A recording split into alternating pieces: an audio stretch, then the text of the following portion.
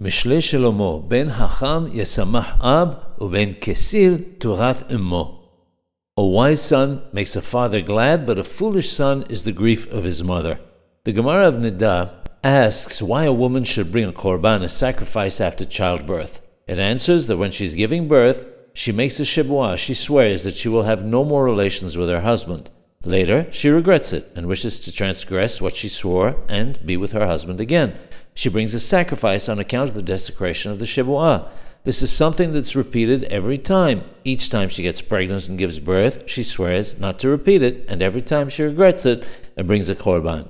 And so it is with everyone. The way of a man is to sin and then repent.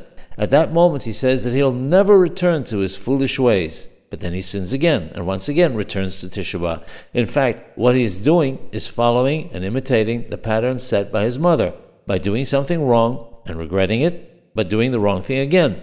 This is the explanation of a foolish son is the grief of his mother.